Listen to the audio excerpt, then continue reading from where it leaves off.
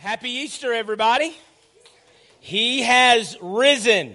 And as we used to say at Bethlehem all the time, He is risen, and you respond, He's risen indeed. Praise the Lord. Amen. Amen. We serve a risen Savior, and because of that, we have victory. Thank you so much for choosing for Lindsay Lane North to be the place where you will worship with your family today. I mean, we are so excited to have every one of you. I tried to meet, we got a lot of new faces. I tried to meet everybody at the door. If I did not, I want you to know that we have a gift for you. If this is your first time here, we want to be able to love on you. We want to know that you're here. We've got those Connect cards, as Cheryl mentioned on the video. We'd love for you to fill out, give us a record. We're not going to hunt you down. We're not going to show up unannounced when you're about to eat dinner. Those kind of things. We just want to reach out to you and let you know how excited we were to have you. And we've got a gift for you at the Next Steps table as you leave. So hopefully we can catch those of you that haven't received that gift already, because we want to love on you and just tell you how much we appreciate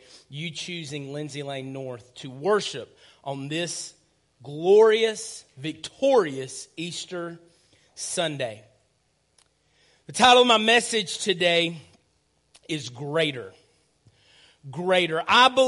We believe as a church, whether this is your first time here or whether you've been here from the jump, we believe that God has greater things in store for you. It is in the nature of our God to do greater things in us. And you listen, guys, we worship like this every week, man. We have a great time. It's not just because it's Easter. A lot of work has gone in to pulling this Easter service off, but we do this every Sunday, and we would love to have you be a part of what God is doing here in Elkmont, Alabama.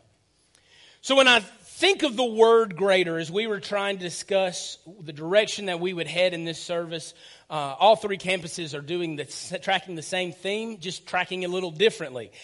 There was one thing that stuck out in my head way back to my school days, not too far back, okay? Not too far back, but back in my school days, there was one symbol that I really couldn't get out of my head as we talk about the idea of greater.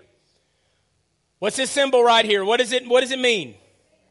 Greater than. Now, our worship pastor apparently is more advanced in arithmetic than I am, told me that this does not mean greater, okay? It means greater than, right? And so the word greater really requires that there be something to compare it to, right? If you're going to have greater, you've got to have greater, you've got to have good, right? There's got to be something to compare it to. And so we look at our relationship with Christ. What are we comparing to? If God has greater things in store, then we're comparing it to who we were before. And I believe based upon that, based on the promise of God's word, if you will draw near to Him today, He has greater things in store for you. And so today we're going to do, just because I couldn't get this idea out of my head, we're going to do a little comparison this morning, okay? And we're going to track this throughout the service. We're going to do a little comparison. We're going to compare a couple things as it relates to Scripture and how God has proven that He is a God of greater. And so the first place we're going to find that is Matthew chapter 12. Matthew chapter 12. If you'll turn in your copy of God's Word, or you'll scroll to your copy of God's Word, or however it is that you have access to God's Word, we want you to access it. It's going to be on the screen as well, but we want you to follow along. Matthew chapter 12, the first thing that we're going to find is Jesus was a greater person. He was a greater person. This is also found in your bulletins on the back there. You can fill in the blanks as we go. Jesus was a greater person. Matthew chapter 12. Before we do that, can we just pray? Can we just pray and bathe God's word in prayer? Not for the sake of God's word, but for the sake of our hearts and our ears, that we would be receptive to hear. Let's pray. Father, thank you for your word. Thank you that it's living and active. And God, I don't take lightly the responsibility you've given me, God, to rightly divide your word. And so, Father, we ask that you would speak through it, that you would hide me away, that it wouldn't be Alan's voice that they hear, but it would be your words through my lips. God, that you would change hearts and change lives as only your word can do. Father, we love you and we praise you and we thank you for the message you have for us today. It's in Christ's holy name we pray. Amen and amen. Matthew chapter 12, beginning in verse 1. Listen what it says. At that time, Jesus went through the grain fields on the Sabbath. His disciples were hungry. And when they began to pluck the heads of grain and to eat. But the Pharisees saw it, and they said to him, look, your disciples are doing what is not lawful to do on the Sabbath. He said to them, this is being Jesus, have you not read what David did when he was hungry? And those who were with him, how he entered the house of God and he ate bread of the presence, which was not lawful for him to eat, nor for those who were with him, but only for the priests. The greatest example of civic leadership that the people of God had, the Jews had, he threw them under the bus. Then he says in verse 4, on verse 5, or have you not read in the law how on the Sabbath the priests in the temple profane the Sabbath and are guiltless?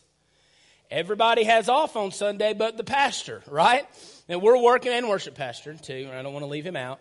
He might get upset and get moody, but that we work on the Sabbath, right? And he said, listen, if you're saying that we have to rest on the Sabbath, that's fine and good for everybody except the guy that's got to keep the thing rolling. And now we worship on the Lord's Day, and we worship in light of resurrection instead of how the Jews did, but the concept is consistent. Listen to what it says in verse 6. I tell you, something greater than the temple is here. To understand this passage of Scripture, you've got to understand something about Jewish law in the context that Jesus was living in. You see, in the Old Testament, there are over 600 commands of God found in the text of the Old Testament. Over 600 laws. Now, that's a ton, right? You thought they were 10. There's 600. There's 613, 617, depending on the criteria for what a command is. Over 600 commands are found in the Old Testament. And many of these commands deal with the temple. So our first point of comparison today is the temple. They deal with, it does say the temple, right? Last service it did not. We had them switched, all right? Deals with the temple. The temple was the way that God's people accessed God, accessed his presence. They would go physically to the temple. They would give sacrifices to the Lord. They couldn't come just wherever they wanted to or at their home. They had to go to the temple, make sacrifices for sin. They would come to the temple and they would pray. They would go to the temple in order to help keep these 600 plus Jewish laws that were given to them so that they could access the presence of God. And so the story of the Old Testament is how God's people would or would not be obedient to all of these laws. Spoiler alert, they weren't. They weren't. In fact, no one was. That there was no way under God's green earth that man could abide by all 600 plus laws, the standard of holiness that God set. In fact, Paul would say later, as he understood the law, the more he understood the law, the more he understood his sin.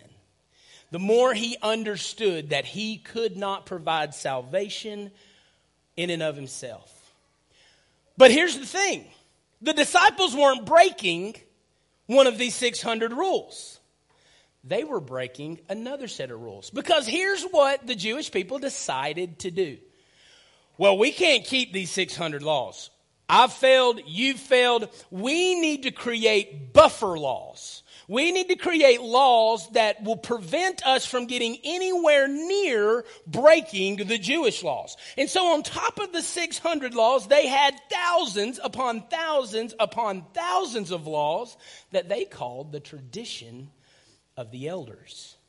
And in many cases, they put this on equal ground with the law. And so they had the traditions that they would help insulate them from breaking God's law. You know the problem with the tradition of the elders? Jesus would say, in you keeping the traditions of the elders, you have actually started breaking my law. So even their attempt to help them keep the law, their attempt to, hey, if we can't keep these rules, then we need to give ourselves more rules, they could not do it. When Jesus entered on the Sabbath day and his disciples grabbed grain, one of the laws that they broke was that you cannot work on the Sabbath. And so what is work? The act of grabbing heads of grain and rubbing them in your hand to thresh them out, to have the hull fall off, to expose the grain, they considered work. So you were literally not allowed to grab grain, rub it in your hands so that you would have exposed grain to eat on the Sabbath. They broke the tradition of the elders. And then God tells them, right? Jesus tells them, he gives them two examples of men that were very, very important in their life, of people that were very important. David, who is the great civic leader, and then the priests who were responsible for upkeep in the temple. They were to do everything, and yet they themselves are working on the Sabbath as you define it. And so what it shows us is there was nothing that man could do to make themselves right. There is nothing that we could do in and of ourselves in order to make us righteous. The response of the religious leaders in Israel was to add more rules and regulations to hopefully prevent them from breaking the law. And in rural North Alabama, we have a similar law system. Now, it may not be written anywhere, but you got people in our community you think of, and when you think of them and regard them warmly. Why? Because, yeah, they may have their problems, and they're not perfect, but, dude, that guy is so good, he would give you the shirt off his back. We have cute expressions to dictate to us, to show us this idea of morality that we have. That we create for ourselves things and religious demands that we should do. So we give to the poor. We help others out. We get involved in tornado relief. We come to church.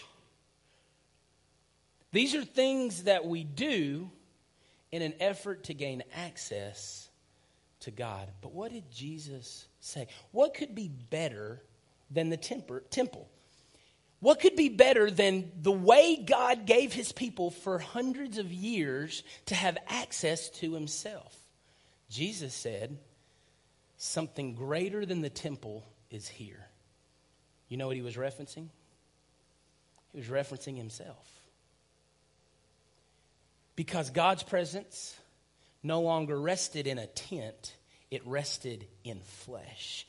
It rested in Jesus, that he was claiming to be greater than the temple because of the work that he would do. Don't mix it. In this statement, he is claiming to be God. In your notes, greater living does not require me coming to God. That is the morality as we like to think of it, isn't it? Me getting to God. I am trying to do good. I'm trying to make my good deeds outweigh my bad deeds. And if I can do that, then in the end, I'm a good guy. So maybe I'll go to heaven. Church, that has not worked and that will never work. The problem with the temple is that the work was never done. There was always more sins to be forgiven. There was always more sacrifices to be made. Why? Because people are boneheads. They make mistakes. They blow it time and time and time again. So the work of the temple was never done. Jesus said something greater than the temple is here. You know what the writer of Hebrews says? Through Christ, through his death, right? We're celebrating his death, burial, and resurrection today. It's why you're here, I hope. It's why you're here. But through his death, burial, and resurrection, the Bible says that Jesus entered the Holy of Holies, right? A place in the temple. He entered a heavenly Holy of Holies. And he didn't come with the blood of bulls and goats to make sacrifices for sin. He came with his own blood. And instead of having to offer his own blood over and over and over again, which was the custom of the temple, the Bible says Jesus offered his gift once and for all. And guess what he did? He sat down. The work of salvation is through. It is not about us. Greater living is not a requirement of us to get to God, to come to God, but God coming to me. Jesus was saying that Jesus was claiming to be God, that we couldn't get to God on our own through our own righteousness. And I don't care how hard we try. Some of you may have be at your wits' end trying to do the right thing. But even the good need God. And God came to us because we could not get to Him. Greater living begins when we understand the life that we have in Christ because He came to us. Every religion in the world seeks to earn the love of their God. Earn the love of this eternal, this divine being. Our gospel, the Christian gospel, begins with the love of God. We don't fight for God's love. We fight from God's love. God loves us, and in light of that, we live for Him. God demonstrated His love for us. While we were still sinners, Christ died for us. Christianity is unique in that God's love was freely given from the jump, and we live in light of that love. Jesus is greater than the temple because He has finished His work, because He is God come down to man so that we have eternal access with God. So we're here celebrating the work of Jesus Christ, the God-man, and His life, His death, His burial, and resurrection today. But that's not the end of the story. If it were, our New Testament would be 4 chapters long. 4 and a little bit of Acts. Our New Testament is 27 chapters long, or 27 books long, church. 27 books long. Telling us that God had something else in store even after the death, burial, and resurrection of Jesus. And we're going to look at that today, secondly, in a greater plan. John 14. John 14. Beginning in verse 10, tells us about the greater plan that God has in store for every one of you. If it's not us trying to earn and achieve God on our own merits, then what is it that God is requiring for us today? What is the response that God is requiring of you today in light of His love? We find the greater plan in John 14. Beginning in verse 10, listen what it says. Do you not believe that I am in the Father, and the Father is in me? These are the words of Jesus. The words that I say to you, I do not speak on my own authority, but the Father who dwells in me does His works. Believe me that I am in the Father, and the Father is in me, or else believe on account of the works themselves. Jesus was the first man to ever have full access to God. He had the presence of God living within Him. Why? Because He wasn't born of man. He was born of God, of the seed of woman. And so because of that, He had access. He had a relationship. The God lived within Him through the Holy Spirit. But listen, truly, truly I say to you, whoever believes in me will also do the works that I do, and greater works than these will he do, because I am going to the Father. Now, in my life, I have had moments of theological weakness. I know what God's Word says. Sometimes it doesn't always line up. Like when I was in high school, and I'm in a high school football locker room. And if you've played high school sports, you know some of the stuff that goes on in a football locker room. And as these things are transpiring, and I'm witnessing these things, I have a fleeting thought in my mind. What if Jesus just poofed into the room? What if Jesus just showed up in the middle of whatever junk these people were doing? Right? The egg that would be on their face. Can you imagine their eyes, right? Eyeballs bulging out, hitting the floor, right? Jesus in the room, I am caught red-handed, right? Or at my house when my kids are acting a fool. I'm like, this parenting thing would be a lot easier if Jesus would just show up on this couch. If if he'd just show up on this couch and you would see that you aren't making God happy, you're making God sad, and if he would just show up, things would get easier at my house. The disciples had access to God with them. Think about it. What could be better than Jesus, the Son of God, walking with you everywhere you went? I mean, that is awesome. You need to know where Jesus is? He's right over here in this last room. Like, we ate together. We hung out together. We chilled together. He's a cool dude, right? We crack jokes together. Like, this is Jesus walking with me. Of course the disciples minded their P's and Q's. The Son of God was with them, right? You know where the church grew when Jesus was here? Where Jesus was. That's where the church grew. Jesus would develop followers and disciples. Listen, the sum total of Jesus' ministry, devoted ministry at least, was 120 people. That's who was gathered in the upper room. Where Jesus was, he changed lives. But God had a different, a greater plan in store. What could be better than God with me? John 14, 15 through 17. And I will ask the Father. Remember, he just said, right? Greater works do ye than these.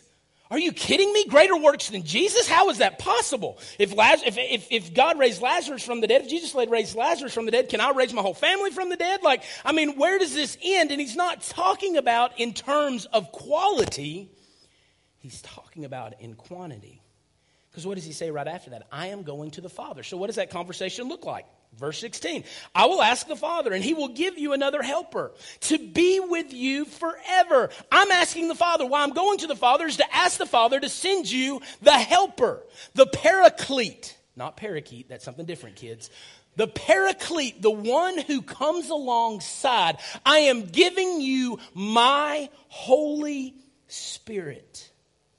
Even the Spirit of truth, whom the world cannot receive, because it neither sees him nor knows him. But you know him, for he dwells with you and will be, church, in you. You know the only thing in the world that could be better than God with me is what we see in the New Testament. What we see for the 19 books after Jesus ascends to heaven. We don't see God with me anymore. We see something greater. We see God in me. The Holy Spirit is given to man.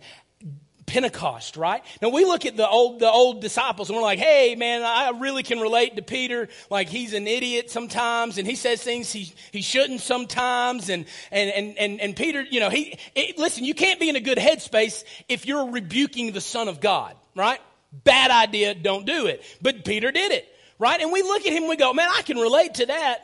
Dude opens his mouth a ton. I can relate to that. Dude makes some mistakes. I can relate to that.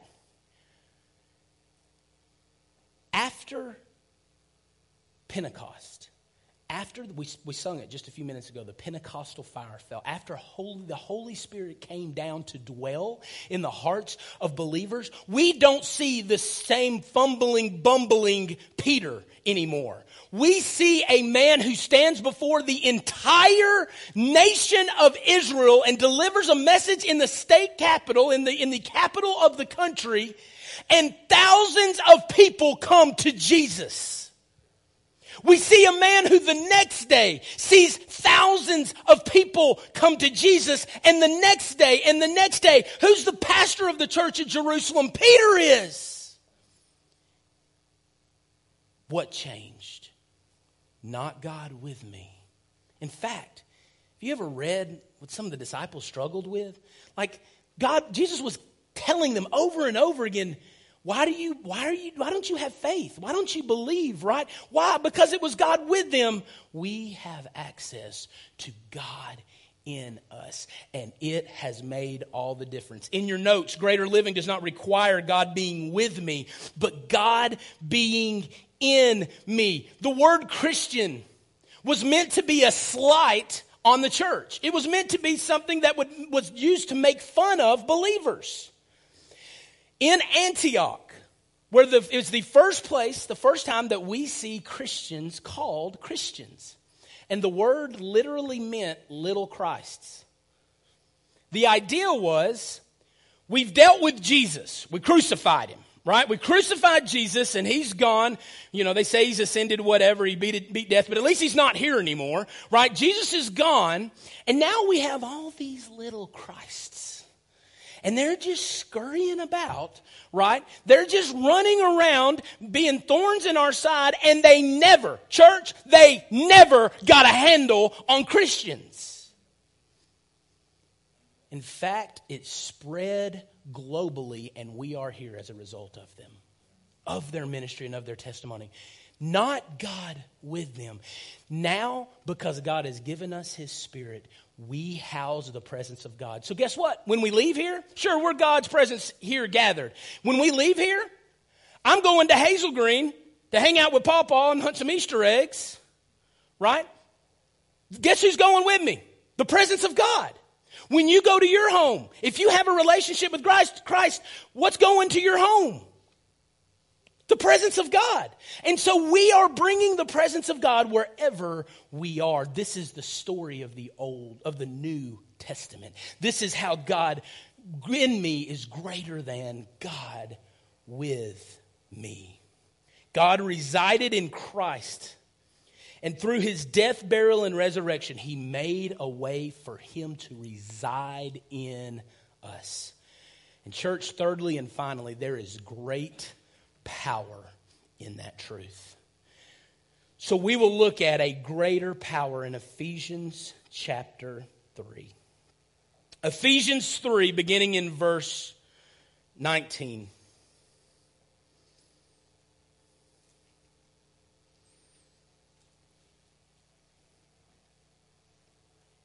We've already discussed that there is nothing in us that can achieve any semblance of righteousness. I mean, even if we do good for a time, right, we're going to fall to sin. It's a matter of time. Paul would say, I have to die daily, right? Because sin is a reality for us as believers. But there is a greater power that is available to us. Ephesians 3, 19 through 20. And to know the love of Christ that surpasses knowledge, that you may be filled with all the fullness of God. Do you hear the contradiction there? Hey, listen, y'all, I want you to know something. Cooper, Hudson, my boys, I want y'all to know something. By the way, what I'm going to tell you is unknowable. Talk about setting someone up for failure, right? I want you to know something that surpasses knowledge. Well, great. At least you're not asking for the impossible, right? And then he goes further and says, and I want you to be filled with all the fullness of God. Can I ask you, church, how does all that God is fit within our temporary self? It can't. We can't contain it. And so he gives us two statements that seem completely opposed to each other. This is the ultimate oxymoron for a Greek reading this text of Scripture. How can these things be? Verse 20, now to him who is able to do far more abundantly than all we can ask or think, according to the power within us. Our final comparison. I think every well-meaning person in this room, I think we desire to be in God's will. I think we do. I think we want to do the right thing. We want to live righteously. Right? We want to do right. We're good old boys and girls, right? We want to be that way. We want to be good. But we have a fatal flaw. Our fatal flaw is we don't just have God's will vying for our attention in our life. We have our own will. And as far as we in our flesh are concerned, this equation wins every time. Though I know to do good, though I want to do good, though God has his standards that I recognize and understand, my will wins every time. I am selfish. I am prideful. From the very beginning, humankind was. Do you know what we call this equation? Sin. My will trumping God's will. It's sin. I want to call the shots for me. And so in our life, we live with this. And listen, guys, outside of Christ, this never changes. This never changes. We can try, but this is why we don't have the power to gain access to God. And so we'll view this jug here as ourselves, as the sum total of who we are, our heart, our soul, our flesh. And as you can still see, right, through the lens of ourself, the equation's the same, right? God's will is subservient to our will.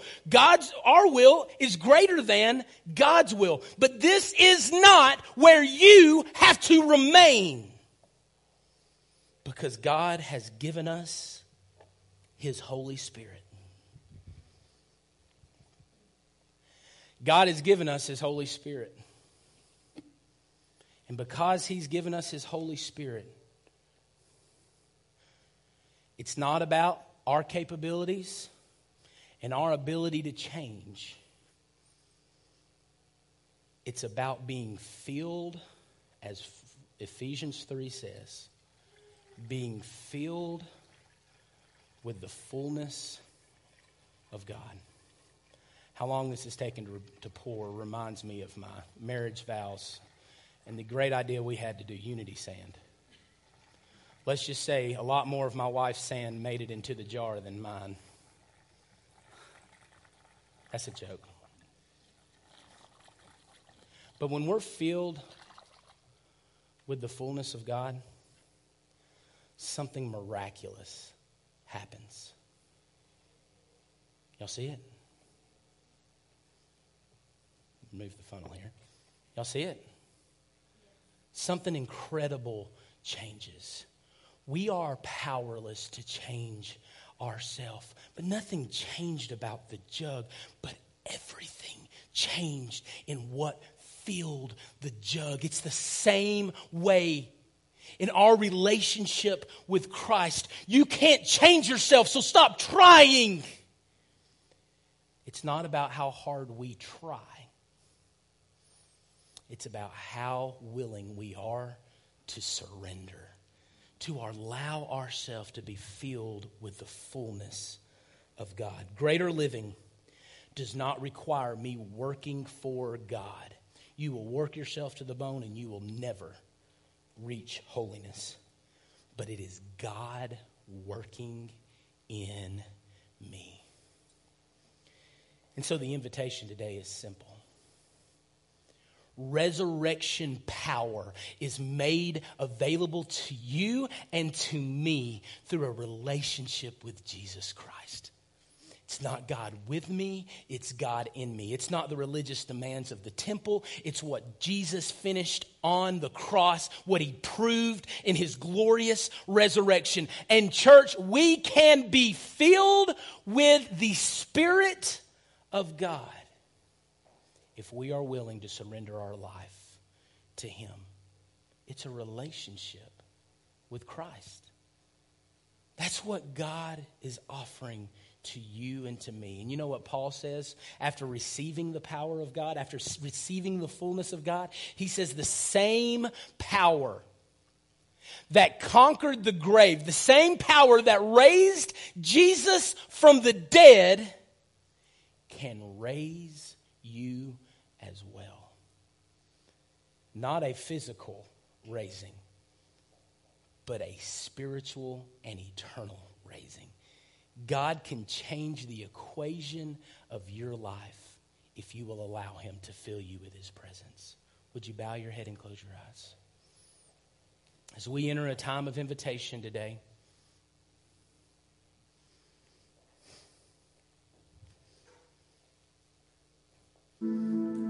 want you to know, if you don't have a relationship with Christ, He loves you. And you can work all day long. The beauty of the gospel is that you couldn't do it on your own, so Jesus did it for you. Remember, God came down. We didn't go to Him.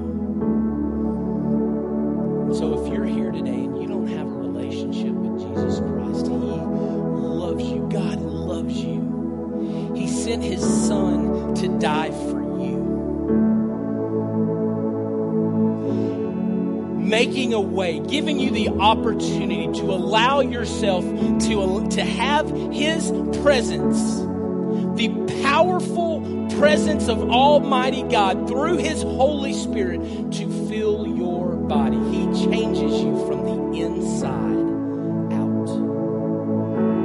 So if you're here today and you need to make a decision for Christ, you're the most important person in this room. And I'll tell you, this church leadership, myself, and our people have been praying for you for a very long time. Don't allow external factors to prevent you from doing what you need to do to be in obedience to God at His invitation. If God is drawing your heart to salvation, surrender. Quit trying so hard and surrender.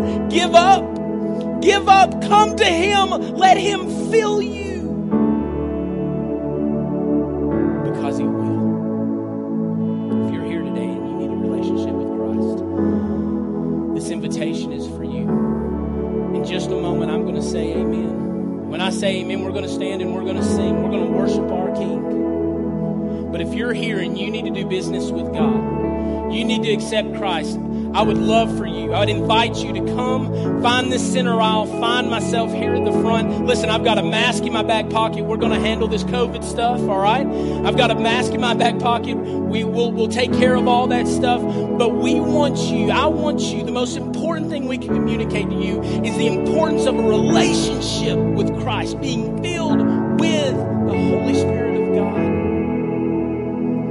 So if you're here and you need that relationship, without worrying about what anyone else thinks, without worrying about what your family's going to think or the plans that you're going to interrupt, by making this decision today, I would ask you to respond to the gospel of Jesus Christ. Come find me here at the front. We've got counselors that would love to talk to you about the relationship. We'll take you away. You won't be in front of everybody. We're not going to embarrass you or anything like that. This is a safe place, but we want you to respond to Jesus in boldness, because He boldly has demonstrated His love for you. So if that's you, I pray that in this invitation that you would respond. Maybe you're here, maybe you need to surrender your life in other ways. Maybe you know you have a relationship with Christ. Maybe you need to join what God's doing in North. We'd invite you to do that as well. Counselors would love to talk to you about that as well. Or following the Lord in believers' baptism. Right? The first step of obedience upon becoming a child of God that God's called us to. Be in obedience in baptism. Whatever decision you need to make. Listen, this altar is open for you. Maybe you just need to come and maybe you just need to cry out to God. Maybe you just need to give Him some things in your life. Maybe you don't need to talk to me at all. Just pass right by, and maybe you need to do business here at the altar. Pray before God for whatever it is that you need to lay down before Him. Or maybe somebody that God's laid on your heart to teach this lesson to preach this gospel to. Maybe you need to intercede for them here at this altar. It's open and available for you. Don't leave this moment without doing business with God, without being obedient.